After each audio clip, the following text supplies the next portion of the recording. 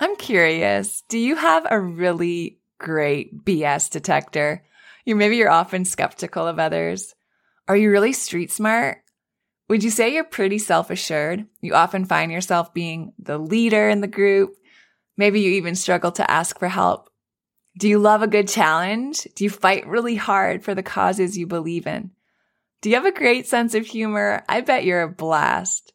You might have thought that these were all parts of your personality, but they might actually be coping mechanisms you've picked up over the course of your life, and they're having a huge impact on how you show up, especially on this motherhood journey.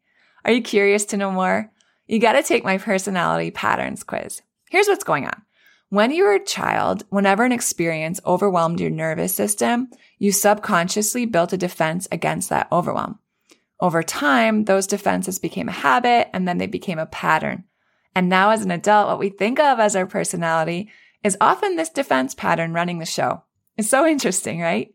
There are 5 different personality patterns, and they're not personality types like the Enneagram or the Myers-Briggs, but rather they describe the safety strategies that we immediately go to when we start to feel overwhelmed. They don't describe who we are so much as what's blocking who we are. The good news is that once you take my quiz and learn about your pattern, you can learn skills to break out of that pattern. And then you can live and parent your kids as your true and authentic self. Click on the quiz link in the show notes or go to michellegrosser.com/quiz now to take my 2-minute personality pattern quiz. Welcome to the Calm Mom Podcast, the show for ambitious women ready to get off the hot mess express. I know you've got a lot going on. You work so hard, you're raising an incredible family, and sometimes it can be overwhelming. I'm your host, Michelle Grosser. I'm a certified master life coach, attorney, wife, and mom. And years ago, I was right where you are. I was running a busy law practice while raising a family, and I was on the fast track to burnout. I thought I just needed to be more organized or have better routines, but it was learning how to heal and regulate my nervous system that expanded my capacity to gracefully hold more of this big, beautiful life. You too are worthy of an extraordinary life in and beyond motherhood. Learning to be a calm, anchoring presence in your home and at work is going to be your superpower. If you're here to do the inner work that brings a sense of calm amidst the chaos, I'm here to join you on that journey. Each time you press play, your growth continues. So let's get at it. Hey, you guys. Welcome to the Calm Mom Podcast. Michelle Grosser here. Thank you for joining us today. Today, we're going to talk about some things that I have ditched, things that I used to do that I no longer do, that have made a huge impact on my nervous system. And I am so grateful for them because, y'all, this has been a week. This has been a week, and I'll tell you a little bit about it, but I'm just so grateful that weeks like this happen, and they're inevitable for all of us because life will keep on lifing, right? We cannot eliminate all stress in our life. It just doesn't happen. It's not possible. But I'm grateful that I have the tools now to regulate my nervous system and that I've grown in my capacity and my resilience for weeks like this. So to start things off, Jeff was sick, Ashton was sick, and I just wasn't feeling really great. It was also our launch week for Restore. So just so much going on with that, that stretched me in really new ways. And I was just so excited about it. And it took so much energy and focus, from me. And it was so much prep, and we sold it out. And I'm so excited because we start next week. And on what day is it today? So on Thursday, I think last week, or Friday last week, in the afternoon, I went to my bedroom, and my dog, who is our puppy, our 10-month-old Boston Terrier, his name is Chewbacca. My daughter's named him Chewbacca.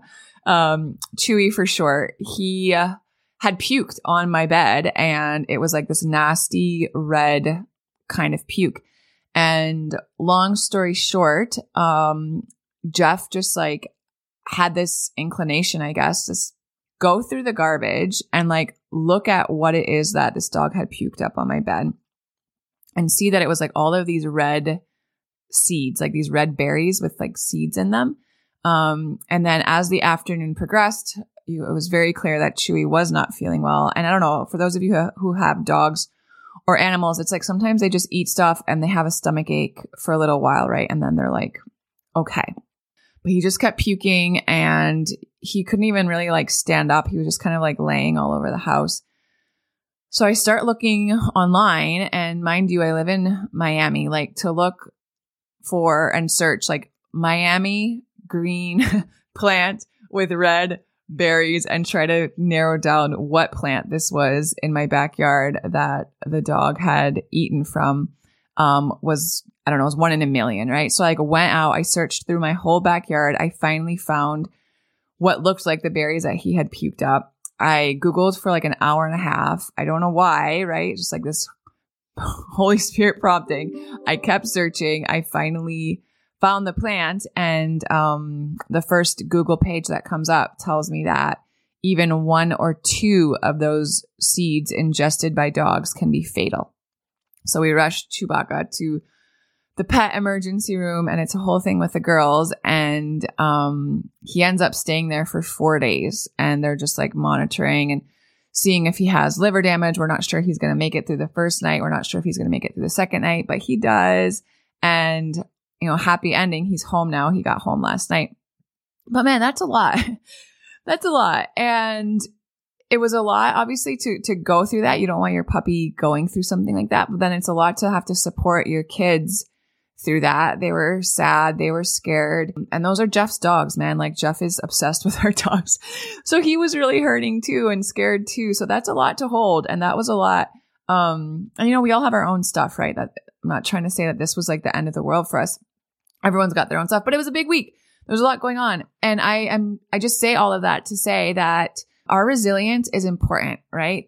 Our ability and capacity to handle what life throws at us is going to be super significant. It's going to be a significant indicator or marker of how we handle stuff and how we're able to move through it and how we show up during it, right? So I want to talk about 5 things that I've ditched, 5 things that I cut out of my routine, being, way I show up, all these different things. And when I cut these things out, I noticed a marked difference, right? Like I felt like a completely different woman. Anxiety reduced, stress levels like really lowered, resilience skyrocketed, emotional issues disappeared. Like it turns out that my daily habits were, surprise, surprise, impacting me negatively more than I was consciously aware of. So I started to cut out these 5 things and I tracked the results, and I want to go through them. So here are 5 things that I have ditched that really have helped regulate my nervous system. Number 1, I ditched people pleasing, and I ditched saying yes when I really mean no. And this is a big one, you guys. People pleasers have so much difficulty setting boundaries. Because why? We fear being rude. We fear disappointing others. We fear being rejected. And as a result, we do so many things that we don't have the bandwidth for, or the time for, or the energy for, or we just don't want to do, right? It's a form of self-abandonment. We take on too much work. We agree to things that we don't have the capacity for. And all that stuff, you guys, it leads to exhaustion. And even more than that, it leads to resentment. It leads to resentment. And so many of the people pleasers that I work with just feel this overwhelming pressure to meet the expectations, and even more than that, the needs of others. And maybe you relate to this, right? And so often when we feel this pressure to meet the expectations of others or to meet the needs of others, it's at the expense of our own well-being, right? And that can create this cycle of stress and this cycle of anxiety because we're trying to avoid conflict at all costs, even if it means suppressing our own feelings, our own needs, and we bottle up all of our emotions, and we ignore our intuition, and we avoid difficult conversations, and it makes us feel frustrated, and it makes us feel resentful, which is not a great place to be. And it adds to our emotional burden. And we've talked a lot about the tie between emotional suppression and burnout and nervous system dysregulation over the past few weeks. So I have gotten more comfortable it's still uncomfortable for me to say no to people. It's still uncomfortable for me to decline invitations. It's still uncomfortable for me to disappoint people, right? None of that is fun, but it's getting easier. It's getting easier. And I've just grown in my awareness of what I actually owe people, right? Do I owe them kindness? I think so. Do I owe them compassion? Yes, I do. But do I owe them all of these other things that they're asking of me or wanting of me that I just don't have the bandwidth for? No, right? So releasing that feeling that I am disappointing them has done so much for my nervous system. So that's number one. Number two, I have ditched late nights and I have ditched irregular bedtimes. Guys, it's probably annoying in my house, like poor Jeff. It's probably annoying in my house how much I value a consistent bedtime. Like there are very few rules in my house. I'll be honest. Jeff and I are not like these rule bound parents. There's just not a ton of rules. There are a ton of boundaries. There are a ton of safeguards. There's a ton of, expectations about how we talk and speak and act toward each other, but there's not a ton of rules. And I say all that to say that when it comes to bedtimes and getting sleep, it's something that my kids know that I don't mess around with, because poor sleep has such an impact on burnout. It impairs our cognitive function. It increases our emotional instability, right? When we don't sleep enough or sleep well, it reduces our resilience. It impacts our physical health. We all know that. We can't recharge, right? Our coping mechanisms go to crap.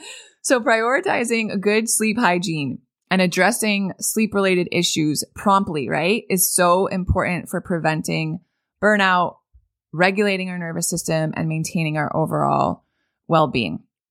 And when I don't sleep well, I go to sleep super early. I also wake up super early. Maybe that's not a good routine for all of you. But if you're struggling with sleep issues, give it a shot. I wasn't always someone who went to sleep. I was always a morning person. But now I get up like really early, but I also go to bed really early. I'm in bed usually by 8:30 every night. I put my kids to bed and then I put myself to bed and I read for maybe 30 or 40 minutes. And by 9:15, I'm out cold and I sleep straight through until about 4:30 in the morning. And then I get up and I start my day in quiet with an hour and a half to myself before anybody else gets out of bed. And that time is magical. So when we are not getting enough sleep though, we feel emotionally unstable, right? It makes us more prone to mood swings, irritability. It actually heightens our stress levels and that affects everything. It affects our relationships. It affects our work life. It affects how we parent, how we handle conflict, stress, all the things, especially our resilience. And that's kind of where I started this episode today, right? Like we want to have the capacity and the resilience to handle life, handle when things don't go well, handle when our kids are driving us crazy, handle disappointing news, right?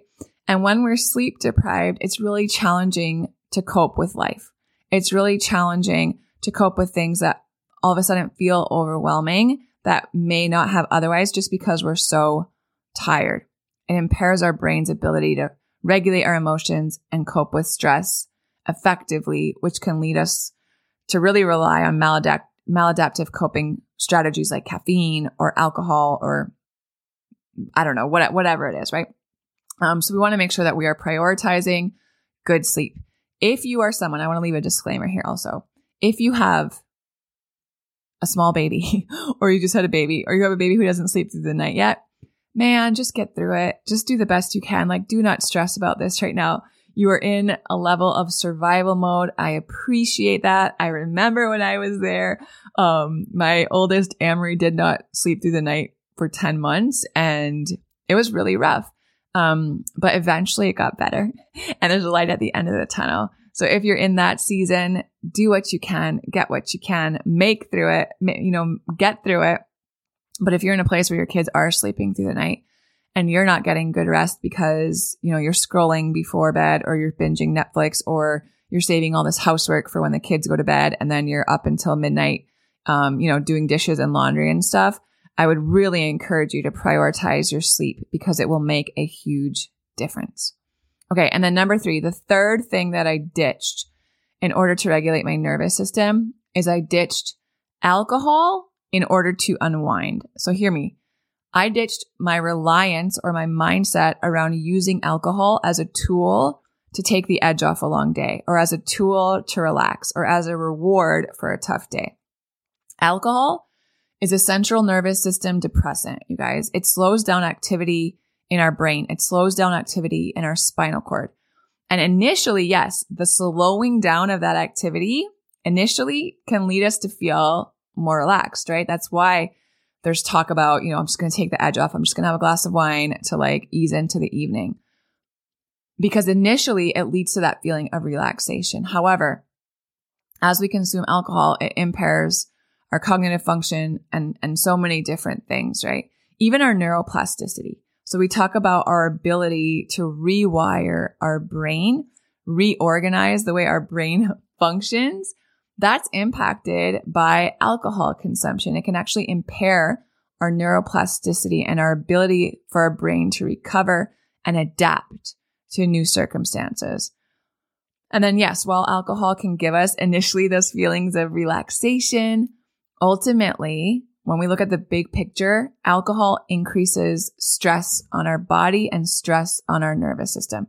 So it dysregulates our body's stress response symptoms, and it actually increases and heightens anxiety and irritability and all these different things that we're trying to avoid by having a regulated nervous system.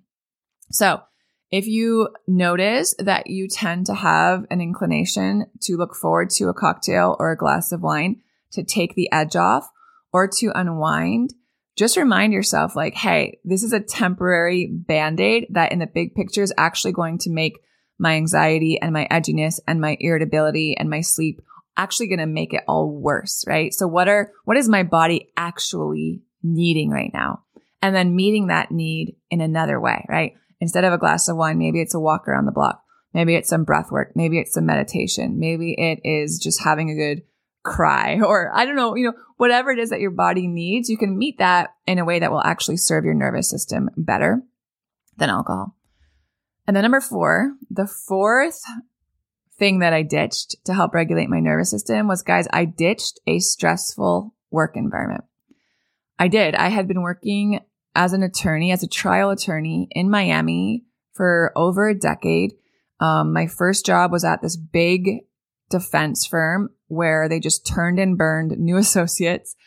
Sometimes I felt like I slept under my desk because I was there all the time, and it was so demanding and the work was not fulfilling and I was exhausted and it was super stressful because I didn't have a lot of support and know what I was doing. And then when I kind of left that space and opened up my own law practice, the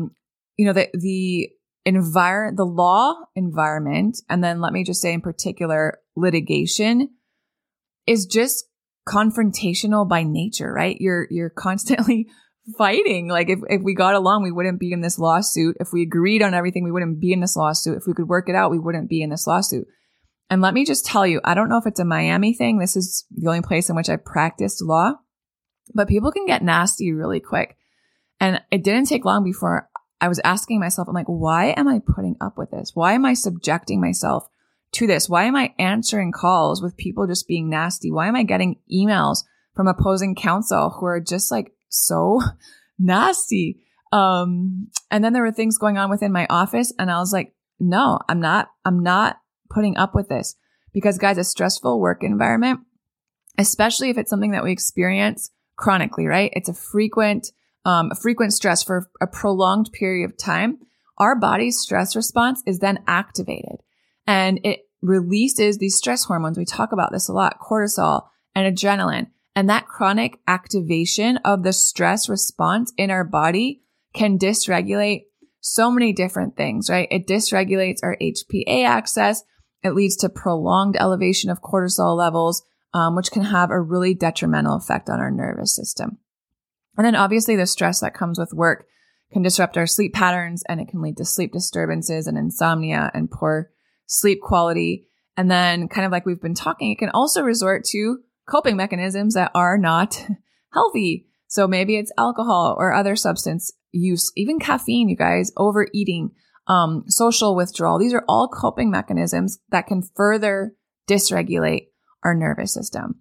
So here's the thing. If for those of you that are listening that are like, yeah, Michelle, I have a super stressful work environment, but I don't have the privilege to just like close my law firm and, leave or do something else or whatever it is. I recognize that. And I also just want to invite you into maybe shifting your paradigm a little bit, because I think this is a good opportunity to ask yourself, like, is that actually true? Right? If it's costing you your peace, if it's costing you your health, your mental health, your emotional health, your physical health, if it's costing you the ability to be a present and engaged mom, wife with your family, like, is that a cost you're willing to pay? Because I promise you, there are places where you can make a good living and not be subjected to that. And that's a question only you can answer, right? Is this a cost I'm willing to pay? Maybe it is. Maybe it isn't. But if it isn't, then you have to take the courage. And let me just encourage some of you for a second, because I did this and it was super freaking scary. I did not necessarily feel courageous enough to leave my law practice and start this whole coaching business, to leave everything I knew and all the student loans and the good money, frankly, and start this coaching practice. I did not feel, quote unquote, brave enough to do that or self-confident enough to do that. I had to take the courage. I had to take the courage. If you're someone who reads scripture, like all throughout scripture, it says, be strong and courageous. And it says you have to take courage. It's not something that just comes to you and it's like, I can totally do this, right? Sometimes it is, but more often, especially when it's a big, scary thing, you have to take the courage and do something about it. And then finally, number 5, the last thing that I ditched that really helped to regulate my nervous system is, man, I got super discerning, and I just stopped. A lot of it really was scrolling on my social media, watching the news, listening to news, and TV, all things that made me anxious. So social media platforms, you guys, we hear about this all the time. We know they're designed to be highly engaging. We know they're designed to provide like this just constant stream of content that keeps us watching, right? That captures our attention. But here's the thing, when it comes to a nervous system perspective, that constant exposure to all of this different stuff, all of this information, it leads to overstimulation. And a lot of this is unconscious. We don't notice it. Overstimulation of our nervous system. And that increases stress, and that increases anxiety. And then on a flip side, social media, what does it do? It fosters a culture of comparison. So all of a sudden we're looking at, everyone else and what they're doing, what their dinner looks like and what their achievements are and, how their house looks and all of these appearances. And we can get sucked into this cycle of constant comparison. And sometimes that can leave us feeling inadequate or reducing our self-esteem or increasing our stress and pressure of all the shoulds, right? The things that we think we should be doing, all of which can, again, dysregulate our nervous system. And then when it comes to the news, man, I've talked about it before on the podcast, but I was a news podcast junkie. Like all I would listen to was political podcasts. I was someone who watched the news. And I mean, man, especially in the last decade, you guys, like the focus on reporting negative events, the violence that's in the news, natural disasters, other kinds of disasters, war, political conflicts, like all of these different things trigger stress responses. Again, maybe it's subconscious and you don't even notice it, but it triggers a stress response in your body. So when we have constant exposure to, let's just call it what it is, right? Distressing news, it leads to feelings of fear and anxiety and helplessness, all of which dysregulate our nervous system.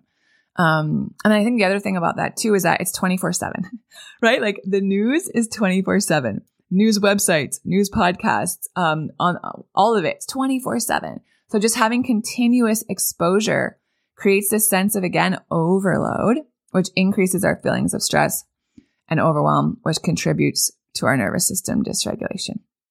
So those are 5 things that I did that I noticed a huge difference. Even on my social media, I still go on social media, but what I did is I really cleaned out my feed.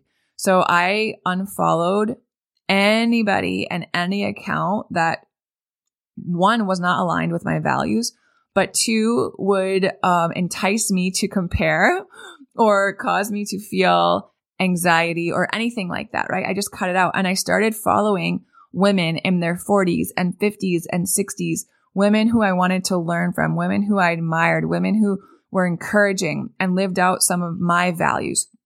So at least then when I'm scrolling social media, right, I'm being fed and I'm being encouraged instead of, all of the other crap that we're subjected to on social media if we're not discerning. So those are the 5. People pleasing. I stopped people pleasing. I got really strict, I guess, for lack of a better term, with my bedtime. I'm really prioritizing consistent sleep patterns and sleeping well. I ditched alcohol in order to unwind. I left a stressful work environment. And then I also got really careful about what I was allowing into my space, right? In social media, news, and TV. So those are 5.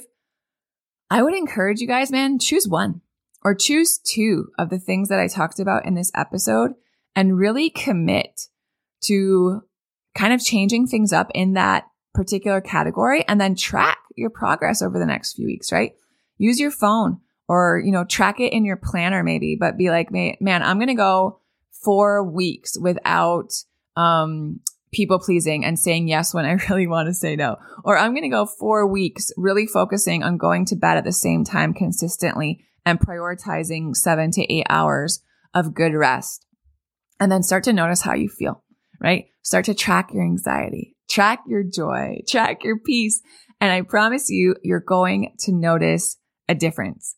And I want to hear about it. So let me know. Shoot me an email, hello@michellegrosser.com. Send me a DM. Shoot me a message in our Facebook group, the Calm Mom Collective. I want to hear which of these 5 you decided to ditch. And then I want to hear what you noticed in your nervous system. All right, friends. I love you guys so much. Be well. I'll talk to you soon. If you love Mommy's Podcast, leave a review. If you enjoyed this episode, it would be so awesome if you could take a moment to subscribe and rate the podcast.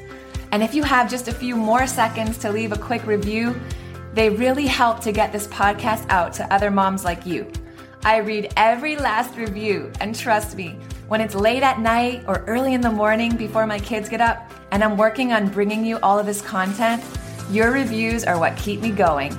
Leaving a review is truly the best way you can thank me. And of course, DM me on Instagram. I love to hear from you.